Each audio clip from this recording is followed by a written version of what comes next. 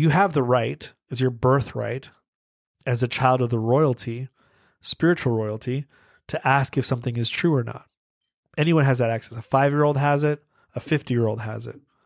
So it's very important that when someone gives you input, you can ask God and say, is it what this person is sharing true? Is this going to add value to my life? Should I take this into my spirit or not? There's a false notion in our society. I'll take care of you if you take care of me. But the truth is, if we actually take care of ourselves first, only then can we change our life, change our homes, change our cities, our relationships, and eventually change the world. For those of you who appreciate the holistic lifestyle, you've come to the right place. Your host, Emanuel Zevallos, is a certified emotion and body code practitioner and certified group energy facilitator. You are now listening to Healing the Healer podcast.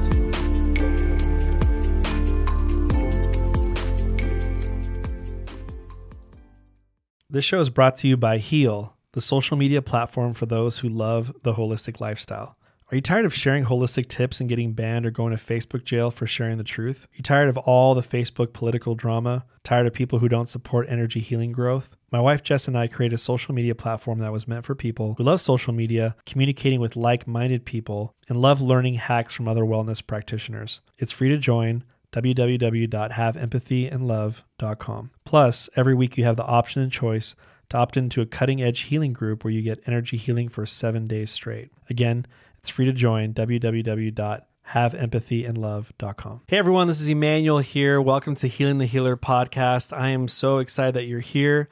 I'm doing something very unique today. This is almost like a journal entry from my heart, something that I may be doing once a month, just to kind of be able to share concepts that I've learned in the last few years, things that people have questioned me about, people have wondered or maybe wanted me to expound more on this. And I want to speak more from the heart so you kind of know more who I am and how I'm helping people and just kind of the way I think about things. Because I feel like whenever you go into any sort of practice, you have to think different, you know? I once read a book that it talks about, poor people, rich people, and they say, what's the biggest difference between both of them? And it's the way they think and it's their language. And I totally believe in that. But in our industry with wellness, we just see things differently. And when I talk to other practitioners, we just see eye to eye with many different things. And so I just want to share some concepts with you guys. First thing I want to share about is comparison. And comparison is a very ugly disease, more pervasive than the C word here. That's a pandemic before us. But Jordan Peterson once said, don't compare yourself to others. Compare yourself to the person you were yesterday. And I want to share you guys a story of like how I see people when I meet them. And I think I either had a dream about this or this thought came into my head when I was in a conference.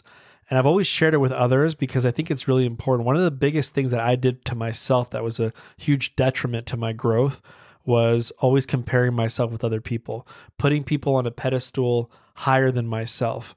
And it was a problem because I always had this sort of subservient, submissive sort of spirit about me where I felt like one day I'll get there. And it's one thing I want to share with you guys. Let's think about this. Let's pretend that before you were born, you were in this court, sort of like King Arthur's court. It's like this big circular table that everyone used to come together to unite as brotherhood and then to grow and be more of who they are, more than who they are. And really the reality is that imagine we were all there, and imagine it's more than a brotherhood. Imagine it's brotherhood and sisterhood.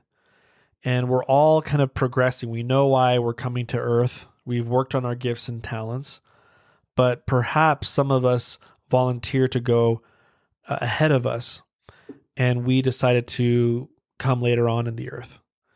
And maybe that person who came ahead of us told us, maybe I always picture the table that maybe the seats would regulate themselves so that we would see eye to eye with someone, that we wouldn't be taller than someone, smaller than someone. We all saw each other as equal. Maybe we didn't have, regular clothing. Maybe we all had white clothing so that we can see each other as equals. And I kind of picture somebody in front of me saying, hey, you're going to meet me around 19 years old, and I'm going to influence you to become more spiritual. And I'm not better than you. I'm not more spiritual than you. In fact, you could probably pass me up, because that's what a good mentor does, is try to have the student surpass the teacher.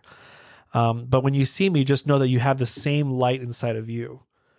And that's something that I think about. If you are attracted to somebody right now in regards to not in looks, but just like the way they are, the way they talk, the way they speak in front of people, the way they teach in books, it's supposed to wake up something in you. So if you're attracted to it, it means that they're waking up something that you probably should be waking up at this moment.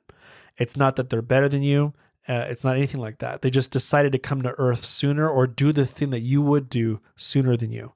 So we're all on the same track. Some of us are running ahead of you. Some of us we're behind others. And so that's the way I look at it. And so when the next time you try to compare people, just say, no, that person's really great in something, but if I admire it, there must be something great in me. So that's something that I like to share with people. Just not a big fan of comparison. They also say that it's the thief of joy. A lot of people have been asking me, how did I find my soulmate? So finding your soulmate is not like... First of all, I believe that soulmate means that someone who adds to your soul. Now, this doesn't mean you get married to them. It could be, but it doesn't mean it's always the case. So we've probably had many different soulmates, people who have added value to our soul, but then one day you'll marry your best friend / soulmate, and then you can live happily ever after. And so previously I was divorced twice, and I'm very textbook. The first divorce that I had was my mother passed away. I lost my mother figure. So I married anything close to me. Like, it could have literally been anyone. I just married someone that was close to me, that was nice to me, that would have filled a hole in my heart at that time. That was my first marriage. Second marriage, it was the mistake of, hey, I have to go. It's good to get married quickly and just, when you feel it, you feel it, but what I've found out is that it's good to learn about somebody for a period of time. I think I'm trying to remember if it was what comedian it was, but there was a comedian that said that go on a jet airplane with your partner for a whole entire year, and if you still love them after a whole entire year, then go ahead and marry them. You'll see them in their ups and downs, and they're laughing and they're crying. But I don't even think that's a really great quote. If I were to dissect that quote even more, I would say that you have to see them rich or poor, happy or sad, depressed or angry. You have to see them in all different sides, no more facades. And then a year later, if you're like, I'm still holding your hand and I still love you unconditionally, then it's something to look into for marriage. And there was someone like Zevallos who, obviously I'm happily married now. I had to work on myself. I had to go back to what I used to work with clients. So for example, one of the most classic things that people do not feel safe with is, do you feel safe with love? If I were to muscle test your partner, do you feel safe with love is usually a no. So then I would ask, what traumas are basically not allowing you to feel safe with love? And what's really key is once we get that to 100% or your body does believe it, then the second thing is, do you have a heart wall? Are you sending mixed messages to people? And so guess what? I did have a heart wall. When I was divorced my second time and even my first time, I definitely had some heart walls that I built up. So it's kind of funny. The healer needed healing. So I worked on my heart wall. Worked on, do I feel safe? And here's the ultimate session that I did for myself. I easily attract someone who's attracted to my higher self. So that one is a very powerful one, because think about it. I don't want someone to be attracted to my current self because I'm still growing. I don't even know who I am yet. I'm still trying to figure myself out. But your higher self is this almost elite version of yourself. It's almost like the version of you that doesn't have all these negative energies. And that's who I could be. That's my potential. And I wanted other women to see me as my highest potential. Like, oh, look where he's headed. Or this is his potential. I'm attracted to that. And when I did those sessions within 45 days, or around close to 45 days, I found Jess. And we went on a date. had Peruvian food, and the rest was history. So if you pass the Peruvian food test, you gotta make sure you can eat Peruvian food, especially since she's into American food and kind of not super open to these more exotic foods. But she was open to Peruvian food, and then it was just a great connection there. And I removed her heart wall, and then we fell more in love, and it was a very powerful thing. Okay, so I want to share a story of somebody that I worked on who was 19 years old, and she had dyslexia. And, most of those things, when you think of dyslexia, that symptom, you think there's no cure to it. And basically, Dr. Brad said we can go into it and find out, hey, what are the imbalances that are going on here? So I used the body code, and in the body code, it talks about spiritual to physical disconnection. So what that is so like picture a heart, and let's say there's a spiritual heart and a physical heart. So every organ and gland in your body has a spiritual and physical version, and it's sticking out from the physical.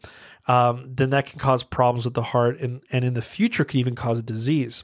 But it's the same thing with parts of your brain. Temporal lobe, frontal lobe, occipital lobe, they have spiritual versions of it and physical versions. If the spiritual is sticking out, you can get sort of, Alzheimer's, ADHD, and different things like that. This lady had dyslexia. So I was working on her. I believe I worked on her heart wall already. And she finally brought up, hey, I'd love to work on my reading. And I worked on her, and it was a beautiful thing. I think it was within 1 or 2 sessions. It was really, if you think about it, that's about 40 minutes of work. And I started connecting different parts of her brain. So there's 2 types of disconnections: spiritual, physical, like I just mentioned. And there's physical to physical, where 2 things are not talking. So isn't that interesting? Parts of your brain are communicating with each other. Parts of your kidneys are communicating. Your ileocecal valve is communicating with your colon. Different heart valves are communicating with each other. If they're not talking, they could malfunction. So there were different parts of her brain that were not communicating. And I started fixing those. And it was really interesting is that most of her trauma came from her father abusing her as a child. And she would know the exact age when that happened. There was one time where he threw her in a closet and, was very physical with her. Another time where she didn't go to church and he got very physical with her, ironically. It's such a terrible past, but she knew the certain ages where there were some very big blows. And basically I worked on her, and she recognized the trauma that I was finding. And that next day she could read for the first time, and she couldn't believe it. She was like, I can't believe I can read now. And she's like, well, I'm going to prove you wrong. She was kind of having fun with it. She said, I'll read with very small type, and she read a small type. Then she read the next day very tired. She's like, I'm going to purposely get really tired, and I'm going to try to read it, and she could still read. So long-term results in the body code. So it's very, very powerful. Okay, so something I want to share real quick is web connections. And I call this web connections because right now, if you're listening to my voice and you do not know what your mission is yet, which is, I believe that's one of our things that we should be doing in this life, is finding your soul mission, is to find out that there's probably some web connections happening. And if you were just to journal, like if you don't journal, I would start journaling now. I think I have over like 32, maybe like 29 journals at my house. And I would be writing down coincidences, here and there, like, oh, that's a coincidence. I would call, basically it's God, but I would just say, this is a coincidence here. And what's interesting is that if you look back, you have been groomed for something in the future. That's what a web connection is finding out where the grooming took place. For example, I was in a band, okay? What is the possibility of the band being called non-locality? Pretty slim. Like, first of all, that's not a good name for a band. So that's the first thing. The second thing is non-locality is quantum physics. Non-locality is something happens here, something is also happening on this sphere, on this area here, which is really what I'm doing with clients all the time. I'm doing something here, but something is being affected over here. I mean, what I really do is that quantum entanglement / non-locality. And I think it was the bass player or the drummer, he was studying quantum physics, and he says, I got a great name, guys, non-locality. Little did I know that I would be working in that field later on. Here's another web connection. I had a religious leader, a stake president for the church. He talked about my gift. I believe in the gifts of the Spirit. We all have these gifts. the gift of tongues, the gift of teaching, the gift of knowing that Jesus is the Christ. We have all these different gifts. And our job is to kind of grow these. But it also says, if you look in that verse there that Paul's talking about in the New Testament, he talks about how there's divers gifts. And he doesn't go deep into that too much. He kind of like stays very vague about these divers gifts, these other gifts that are not mentioned in the usual ones that you read there. And I think the stake president had a lot of tenacity and told me what one of my gifts was while I was talking to him. And I didn't think you were going to go into this, but he says, hey, you know, you have a gift, right? And I said, a gift for what? And he says, a gift of non-judgment. I'm talking to you right now, and I'm sharing things with you that I typically don't share with people. And I feel like it's because you have a spirit of non-judgment. And I looked at him and I said, I don't judge you. And I don't like judging people. I don't. And it just comes naturally to me because it's because I've been judged my whole life that I've learned to not judge, because I know the pain that it causes. And but the funny, ironic part was, guess where I was working? At this very prestigious place called Verizon Wireless. So in your mind, you're thinking, there's no reason this gift would serve me where I'm at Verizon, but maybe in the future, there'll be a web connection. Okay, here's another one. In direct sales, you know, you work from home. There's recruiting. There's coaching. Guess what I didn't like? Recruiting. Guess what I enjoyed? Coaching. So I enjoyed one-on-one meeting with people and hearing about their dreams. Guess what I do in emotion code, body code sessions? I ask them about their dreams. I say, hey, what do you want to do? Where do you want to go from here? And here's my last one too. My mother was a wellness practitioner. She was an oncologist, but she was also studying Eastern medicine, and she was doing acupuncture on me. So, I was, completely naked on the bed, practicing on me, and I thought that was kind of strange when I was young. Now that I look back, I wish she would have done 1,000 more acupuncture sessions on me. So this is really interesting. So I just want you guys to know that there are certain things. Think about right now what you're attracted to. Think about in your past what you would lose track of time in. Something that you would just you could do it forever. But you're not in that place right now. Whatever you're doing, your main career has nothing to do with that. But I'm telling you, there's something in the future for you, or there's something that maybe is knocking on your door that has a combination of everything that you truly, truly enjoy. And it's your job to find the web connections. So if you write a journal, it's the best way to find them. Okay, so I'm going to talk about this concept called call to not eat, okay? So what does this mean? There's a scripture in John chapter 4, verse 31 to 34. And the disciples are around Jesus, and there's this really interesting part where he says, meanwhile, his disciples urged him, Rabbi, which means teacher, eat something. But he said to them, I have food to eat that you know nothing about. Then his disciples said to each other, could someone have brought him food? And then his answer is really, really interesting, and I really could relate to it. He says, my food, said Jesus, is to do the will of him who sent me and to finish his work.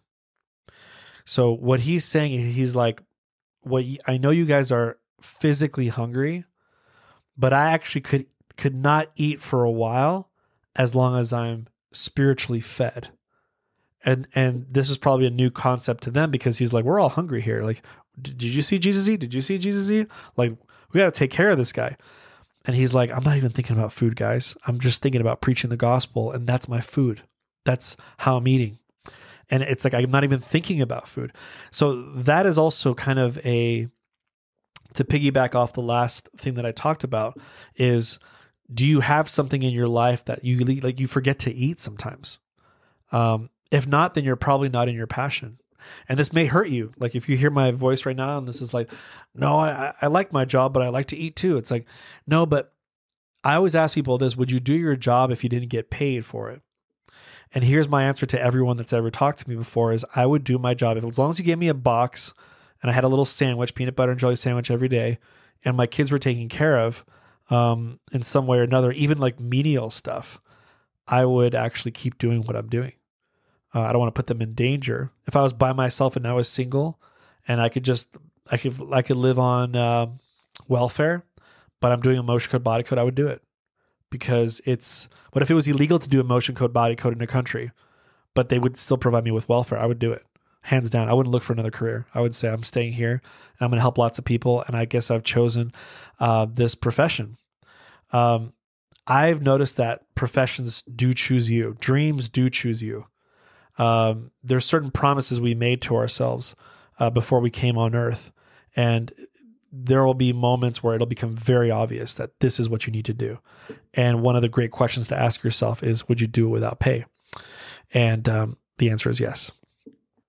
I met a lot of people who said they're like over something. You probably met some people that in their life, they're like, oh yeah, I had this boyfriend or I had this girlfriend and I'm over it. I'm done with it. What's interesting is you're maybe consciously done with it. But the question I like to ask myself as a practitioner is your body really over it? You've buried the hatchet consciously, but you didn't bury the hatchet subconsciously. And that's an issue. And I want to share with you kind of a story of like the power behind the word attunement. This is a word that you want to remember. And here's a quote you want to remember too. It says that everything that's wrong with your life is just an energetic misalignment. So I'll say it again. Everything that's wrong with your life is just an energetic misalignment. What do I mean? Is that your body has the ability to do mathematics. So for example, you say a statement and you can see how much your body believes in that statement. So for example, I could say, I'm a very confident man. My body says, well, 32%, 32 point what, if you want to be nerdy about it, 32.6, okay, 32.6 what, 32.67, okay, 32.67 what, 32.672. So you can go to the 100th decimal point to your body, according to your body, and we can go to the 1,000th. Because your body does mathematics. Everything, if you think about how the body works and like how complex a cell is, like a cell is so complex, it's almost like I would say like an air, it's an air carrier, like in the military, like, that when they carry those airplanes with a bunch of tanks and everything in it, there's like thousands of, a couple hundred people there and all these different tools and machinery and everything like that. That's like one cell. So can you only imagine like what really your body's doing? It's like a universe in there. And you can ask questions. You can ask, how much do you believe in something? So I can say, how much peace do I have with my mother passing away? Consciously, I might be like, well, she's in a better place. And maybe religion assisted you out with that. That's great.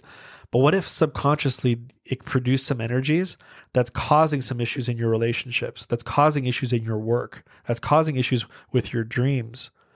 Then you need to look into it. And let's say it was like 36%, you use the body code and get it to 100%, and your body will find peace with it. I even go way out of my way. And I tell my client, I'm like, look, I don't want you to be a masochist, but 2 days from now, when you're done processing, I need you to think about that specific trauma for 5 minutes, for 10 minutes, and see how you feel. And what's going to happen is those energies that were created during that huge trauma are not going to pop like little kernels in the body. They're not going to be able to feel anything. They feel there's just this amount of peace and joy and happiness that they've never felt before. So this happened. I want to give you guys an example with this lady that she, unfortunately, her friend in her business that she works for, a company she works for, was murdered by her husband. Then she had a child. She had this baby that was in a car. And I think she was either one of those people who move cars, like, teachers that like kind of participate and kind of move cars around. Some kid died. Some baby died in a car accident around the school. It was very traumatic for her. And she went completely black, and she did not go on Facebook. Like what I mean by black is she does videos all the time and all of a sudden shut off. She was completely shut off from the world, did not want to communicate with anybody. And when I used to see people on Zoom, I did not do it over the phone. And I saw her on Zoom and she was like shaking, like her hands were just trembling, like, oh, like I've had a really bad week. Tell me what happened. Like, oh, this baby passed away, and I just found out that my friend was murdered, but by her husband. Oh, this, and she's just not doing well. I said, so sorry to hear that happened to you. Let's ask your body how much peace you have with that. And we did that with her friend passing away or getting murdered, and then also the baby. And literally the next day, she was on Facebook posting quotes. She made a video 2 days afterwards. She was back on the grind again, because we were meant to swim perhaps in grief, but we were not meant to drown in grief. And a lot of people, because we have inherited emotions, we've absorbed stuff, we've experienced other forms of grief before this big grief came. It doesn't allow us to tread anymore. Now we're just drowning in grief, and it's not helping us out. So there's two ways to find your identity. So you can go on a search yourself. This is my opinion. Again, you can dispute it. Obviously, everyone has the right to dispute their opinions, but you can either go find it yourself, or you can read the Bible or other spiritual scriptures and see how God already knows who you are. So like there's a scripture that says, before you were born, I knew thee. And how is that possible? What God's talking about is that we had a spiritual life before our physical life. So if there's anybody that would know us to our core, it would be a parental celestial figure, not some mentor off in Arkansas that thinks they know you. And I think a lot of us, we go to people and we try to get our information from them, and then we literally see it as gold, but we don't really ask above and like say, is that true? Is this, because the Holy Ghost is available to everyone, like just moments of it, just like a flashlight on you. This is truth. This is not truth. It's just a little flashlight. There are some of those people who kind of have the Holy Ghost with them, but there's other people that just have glimpses of it. The whole world has access to glimpses of it.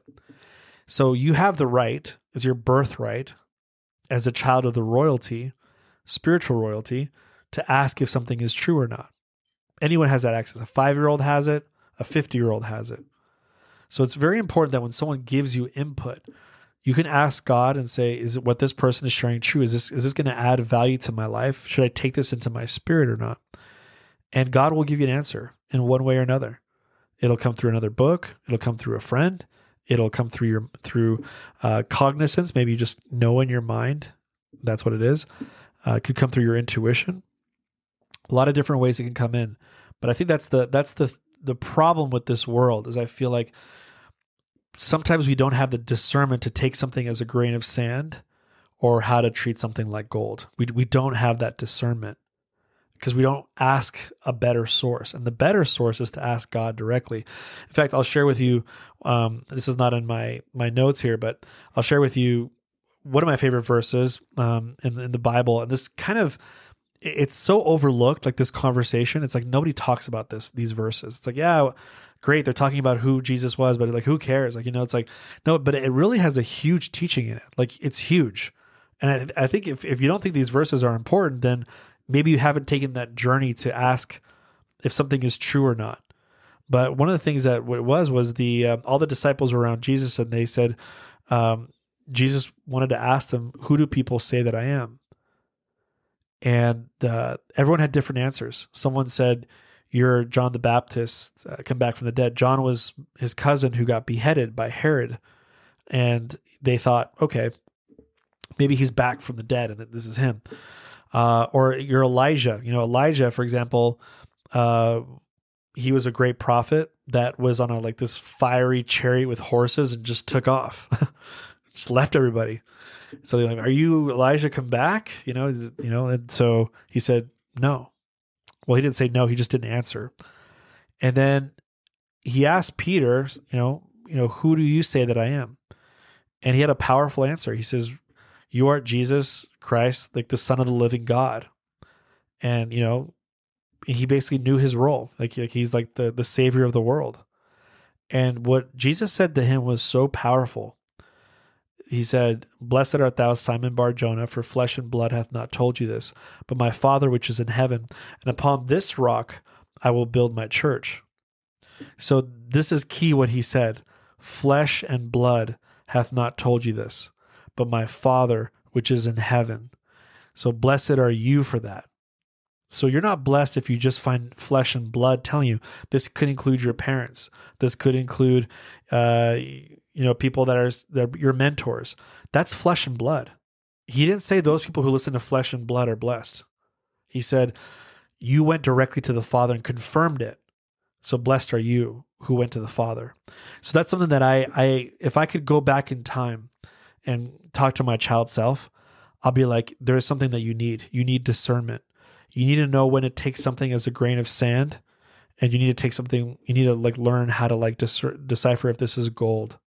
And the way you do that is through the Holy Ghost that is liberal to all, that everyone in the world, doesn't matter what religion you are, you have access to that Holy Ghost that can give you a glimpse of truth. And it's like a flashlight that will tell you, yes, this is true. Continue moving forward. Okay, so one of these times this is kind of a sad story, but I was working with a child once, and this child had, I don't know how to explain it, just a really bad attitude, very negative, very depressed. You know, we maybe you're a mother or father, and you have your child is that depressed one, angry all the time, rambunctious, against authority. And this mother was just like, really just, we've tried everything. We've 5 years of all this work and nothing. And so they came to me. I usually get the clients that are like, they're burnt out. Like, you're our last hope. We don't know what to do. And I just said, great, I want to work with him. Something that was very, very fascinating is I found multiple heart walls.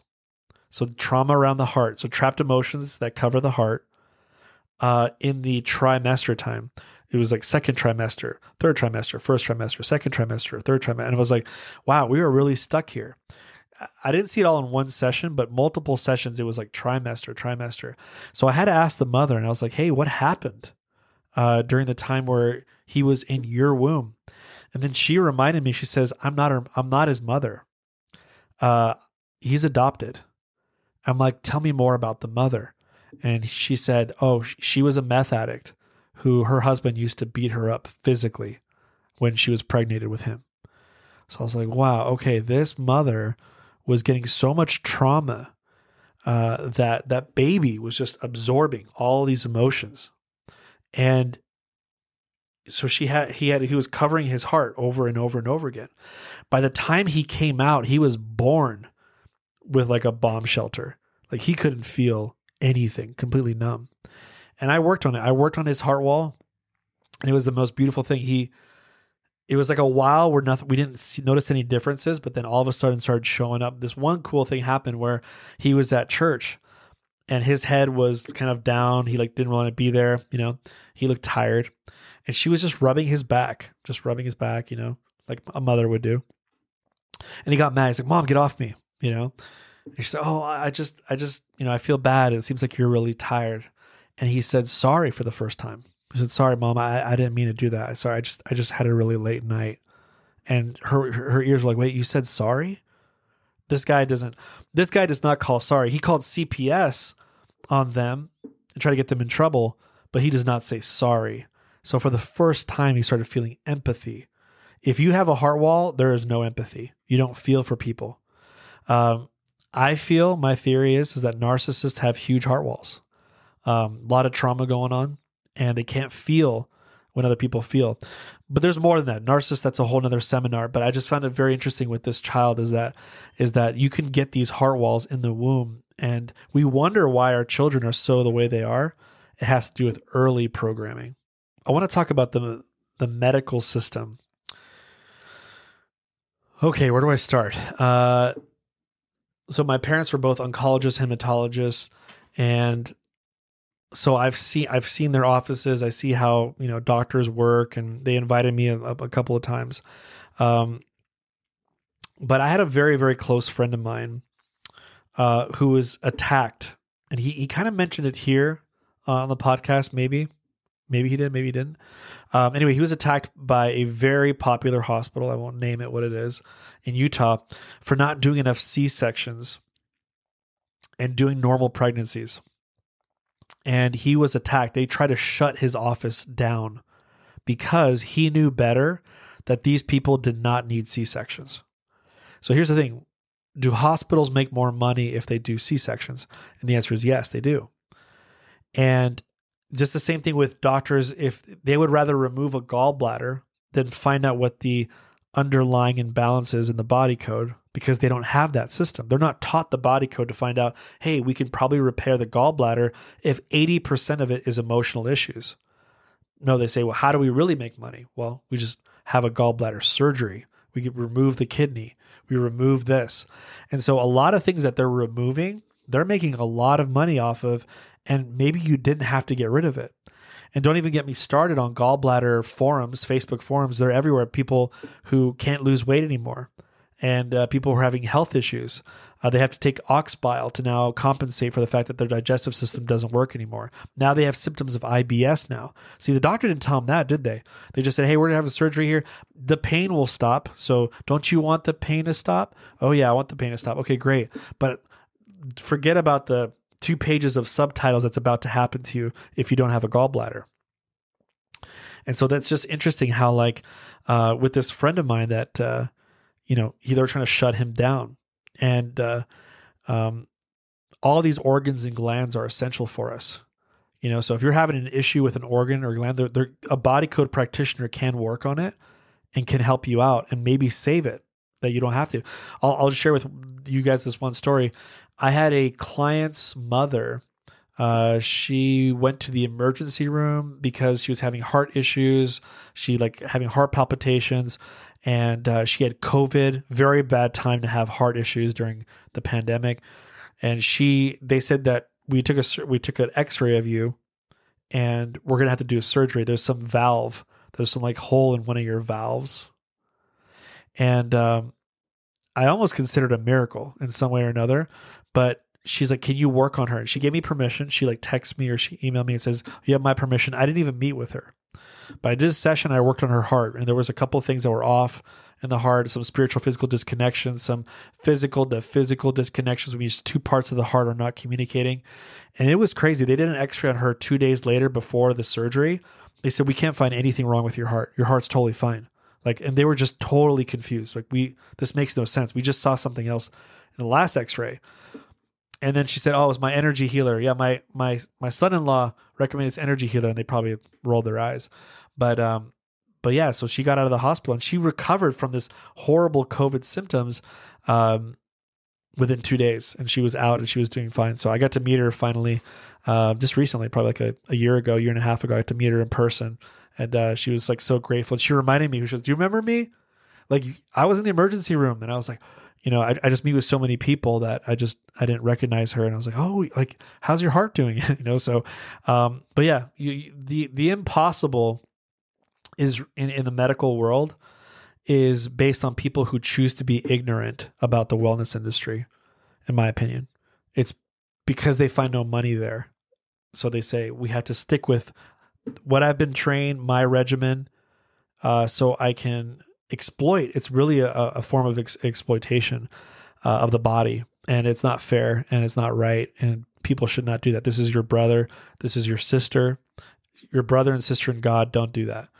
And that's why I feel like wellness is coming back, because we could have salvaged all those gallbladders, salvaged all those organs and glands, but because people were greedy, because of greed, good wellness doctors like my friend were getting fired from their job. So it's something that I feel like should end. Let's talk about empaths. Okay, so if you're an empath, then you're somebody who feels too much from people. You feel too much energy. You tend to attract narcissists into your life. Or you've had a narcissistic relationship before, but you're very sensitive. It's almost you take on other people's energies. And I really do believe that empaths do exist. Even though to this day, they want to scientifically debunk it. You can't be an empath. It's just a very new age word that was created. But I know a lot of them, my wife being one of them, and they have very similar symptoms. But here's what's interesting is that you might notice that a lot of empaths don't have gallbladders. Kind of an interesting thing, right? Well, let's look at it. We have to think about, let's talk about Dana Reeve. So Dana Reeve, who is she? She is the wife of Christopher Reeve, who was, in my opinion, the greatest Superman of all time, but everyone could debate with me later on about this. But one of the greatest Supermans of all time. And he became a paraplegic. She died of lung cancer. And what does the lung produce is grief. So if you are grieving a lot, you're producing these trapped emotions around your lung, and then she got disease, and then she died of cancer. There's no one that smoked cigarettes around her. She didn't have a cigarette history. She didn't have any any people in her generational line who suffered from lung cancer. The question is, on the Western world, which they don't have the answer, is why'd she have lung cancer? And the answer is because she grieved a lot. And the emotion that comes from the lung is grief, one of the emotions. So let's talk about the gallbladder. The question is, why is the gallbladder gone in the empath?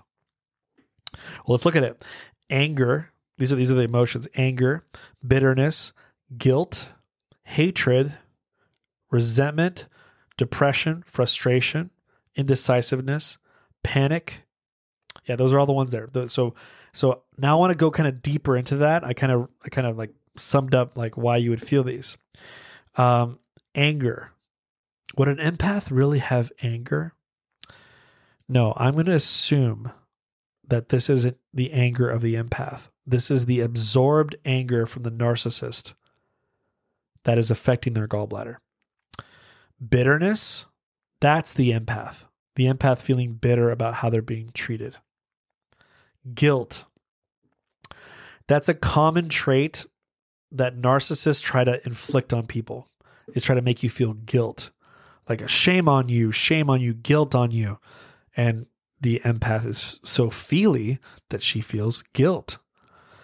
Or you might feel guilt because you decided to start a project. Your narcissist partner is a project for you. And you constantly think, if I leave him, maybe I could have changed him if I just stayed a little bit longer. What do you produce? Guilt. Also, hatred. Now, why would you have hatred? An empath, really? My wife? No, it's not hatred for someone else. It's hatred of maybe how they treat you. Or maybe it's hatred of yourself for forgiving someone over and over again. Could be. Resentment, that's another one. How they treat you, right? Depression. How about, there's a book called Lost Connections and talks about how depression and anxiety go together. Do you feel depression because you feel anxiety when you have conversations with your narcissist partner? Absolutely. And anxiety and depression are like siblings. So if you feel anxiety, you don't know why, you get depression. If you feel depression, you don't know why, you might get anxiety. They're kind of like brothers and sisters there. So depression is one of them. The last one's panic. If there was a huge blow up in this narcissist relationship, you probably panicked. So you could see, if you feel enough of those emotions over and over again for years, you will have your gallbladder removed, because that's what the doctors think that you need to do. But what you really need is you need a body code session to remove these energies, you know? And also my wife came in here recently and she provided an inner voice scan for my buddy Blake here, who is a retired Marine. And what's interesting is that if we can train your body to listen to this meditation that kind of recalibrates you and sets you back to emotional homeostasis, then you're teaching your gallbladder not to feel those emotions. It doesn't mean you should like tolerate what the narcissist is doing to you, but definitely it'll help you regulate your emotions quicker. So maybe you won't produce a trapped emotion in the future. You could save your gallbladder. So I wanted to share that for those of you who are empath and you're having gallbladder issues, there's still hope for you. You can still heal it and see what's wrong with it.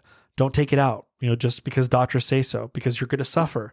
And it's not fair for you. It's not fair that they don't tell you all the repercussions before they create a surgery on you. And it's not fair. And again, I know a lot of people who don't have their gallbladders and they're not doing well. So, but it's just sad that empaths have to deal with that. But just be very familiar. If you go to the emotion code chart, go look at which organ produces what. Heart can produce depression, anxiety. So if you have heart issues, you might feel depression, anxiety. See what emotions you typically feel. I guarantee that organ or gland is not doing well. In times of war, there's a really great quote by Winston Churchill. He said, "In times of war, truth is so precious that she'll be well attended by a bodyguard of liars." And here's what I want to share is that sometimes when you get new information that could have been helpful to you, one of the first reactions you'll have is, I have resentment towards that. It happens with, even in my church, for example, sometimes you're taught a certain way. It's very milky, the culture teaches something, but then when you dive a little deeper, you might find like, well, where was this? And what about this? What about this? You know, now you're getting to the meat of stuff. You might have resentment to say, why didn't you teach me that at first? And my answer to that is that a lot of us aren't ready for the meat, because meat's very sacred. It takes a lot of prayer. It takes a lot of revelation. It takes a lot of meditation. It takes time. Sacred things aren't to be taken lightly. You have to look at it, ponder it, come with the right heart, fast on it. And most people, even I've done it myself, is it'll slip through my fingers because it's just, I'm not ready for it yet. So I have to kind of like put it on a shelf. I call it put on a shelf. Anything that's too deep for you or like, whoa, I don't know about that, you know, it just means that you're not ready for it yet. And just put it on a shelf, and from time to time, take it off the shelf and ponder about it. And I'm telling you, it'll have a deeper meaning. There's things that I'm realizing now more in a better perspective than I did 10 years ago, easily. And it's because I didn't discount something that was kind of too meaty for me. It was like, this is too much. I just decided that this has added value to someone in their lives. It might add value to me in my life, but just not yet. And if I just wait long enough and I ponder about it and pray about it, over time, this will make sense to me. But most people don't give themselves that time to really analyze something and to really think about it. So I want to share that with you guys, because even with energy healing, you might have resentment towards to God, to say, why did you take so long to get to me? Like, what took you so long? Seriously? I'm 50 years old, been divorced twice. Look at all my ailments I have. Look at all my physical issues I have. And you believe you're a loving God? You're going to give me energy healing now? I wish I had the answer for that. But one of the answers that I would suggest to think about would be, some of us wouldn't appreciate the gift, unless we were really hurting. Like if we were having a good time, life was good, energy healing was offered to you, you might not even look at it. You might just go, what's this? But because you've had trials and you've had all these different things, here's the crazy part that I want to share with you. If you've had trials and you're 50, 60 years old and you find energy medicine, yeah, someone is definitely thinking about you up there. Why? Because when you go into energy medicine, you don't go back to how you were before, who you could have been at 25 or 35. You go beyond that. In fact, it's so not worldly renowned yet that you're actually kind of the elite. For example, heart walls, basically 80 to 85% of people have a heart wall. So you get your heart wall cleared. You're 50 years old. You're in Australia. And you're not happy with the fact that you're one of the 15% in the whole entire world that doesn't live in a energetic barrier bomb shelter, and you can enjoy life more, follow your mission, follow your passion. I don't care how long it takes. Some of the greatest people that I don't know if we look up to, but people that were very successful, Colonel Sanders, all these, guy did Kentucky Fried Chicken, or all these different people, they actually followed their mission at age 60. It actually, very, very late in their life, they found their calling and they ran with it. Heart wall or no heart wall. You actually had the benefit that someone was nice enough to tell you about something, to help you have peace the rest of your life, and to really enjoy more than anyone's ever enjoyed it, probably in this lifetime. So I think it's a gift. Don't hold resentment to the giver. Don't hold resentment to the deliverer. Don't do it. There's no reason to. Just be grateful. Just be grateful that somehow God. I'm grateful when I tell kids, I work on a 23-year-old, and they're like, "Oh, I'm excited about this heart wall." I'm like, I'm very grateful that you're grateful. I'm very happy that you see the value in this at 23. Where was I at 23? Lost, totally lost at 23. Are you kidding me? 23, I wouldn't want to even hang out with myself at 23. So there's a reason why it came in your life, and just cherish it. Take advantage of it, and really just consider it like a pearl of great price for yourself. Big Pharma, let's talk about it. Big Pharma, it's crazy. They're not only going after humans, and us, like, and I could even say babies. They're going after babies because they're obviously trying to provide vaccines that have a bunch of adjuvants in it, aluminum, heavy metals. It's not a secret. If you really research vaccines, they have these heavy metals in them. Because I know, how I know that? Because I work with them. I would say most people that have autism have high amounts of vaccination toxicity and heavy metals. Then you talk about older adults who have ADHD or different things like that. I will always find heavy metal in them. Either too much mercury, too much cadmium, something is too high. And I have to muscle test, where did this come from? And there, lo and behold, vaccine toxicity. And I don't know if you know this, but heavy metals will actually stay in your body your whole entire life unless you actually take some sort of detoxifier, like an oral chelation, to remove it. So when I meet people, I tell people, like, Big Pharma doesn't have our best intentions. You have to follow the money. Even if you go ahead and Google this thing called Merck, MERK, just recently launched a program called Creating Connections. And what's that about? Do you guys want to know? It's about drugging cows so they're more submissive, less emotional. So when their little calves, little babies turn into future veal, they'll process through the whole meat situation and become basically mentally numb. That's what they're trying to do. So, and they think of it like we're doing a favor for nature. It's like, hey guys, wouldn't that be easier for you to take care of a cow that's mentally numb? It's easier. It's like they won't fight you. There's no rebuttal. It's just, it's very easy to put them through the machinery. Like, give me a break. We don't need cows to be mentally numb. Something that kind of reminds me about this is lobotomy. Like, if you think about the history of lobotomy, go ahead and Google lobotomy. It's like the most grotesque thing I've ever seen, with like 0% success rate. And it still happens today. In fact, I'm going to keep this anonymous, but I know a pretty famous holistic doctor. I won't mention his name, but let's just say that you might think, oh yeah, lobotomy, that's a thing of the past. People don't do that anymore. It's not true. Yeah, they do it. My friend's wife, he's a very, very famous doctor. They actually did a court order where he, it was not a court order, it was like almost like a court situation, a court trial, but they didn't invite him to it. He couldn't even defend himself. It's like he's like absentee in the court trial. And they basically sent him to jail as someone who was, because he was a wellness doctor, they sent him to jail as someone who's dangerous to society. And on top of that, they, in that court trial that he wasn't in to defend himself, they mandated him to go to a different state to get a lobotomy.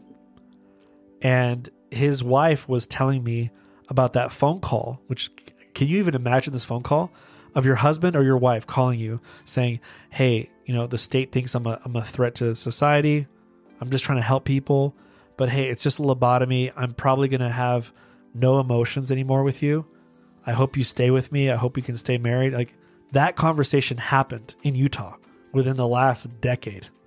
So just letting you know, there are things happening around us that we're not well aware of, that, when goodness is trying to fight and help people, like the wellness industry is trying to help out, there's evil out there trying to do things that are not right, or just not right, And so I pray over all my wellness practitioners to keep doing what you're doing, to help people, and to never stop doing what you're doing. Don't be threatened. There was a miracle that happened to that friend, by the way. I'm not going to go into that, but there's a miracle that made him somehow survive today. There's no way to explain it but a miracle. That's all I have to say. There's a miracle that happened. You can't plan what happened to him, that he's somehow alive. But I just want to share with you that we have to stick by our guns. What is right is right. What is truth, and you have to defend it with everything you have. And it's not right. You just be aware of the agenda of people trying to take down what is right and what is true.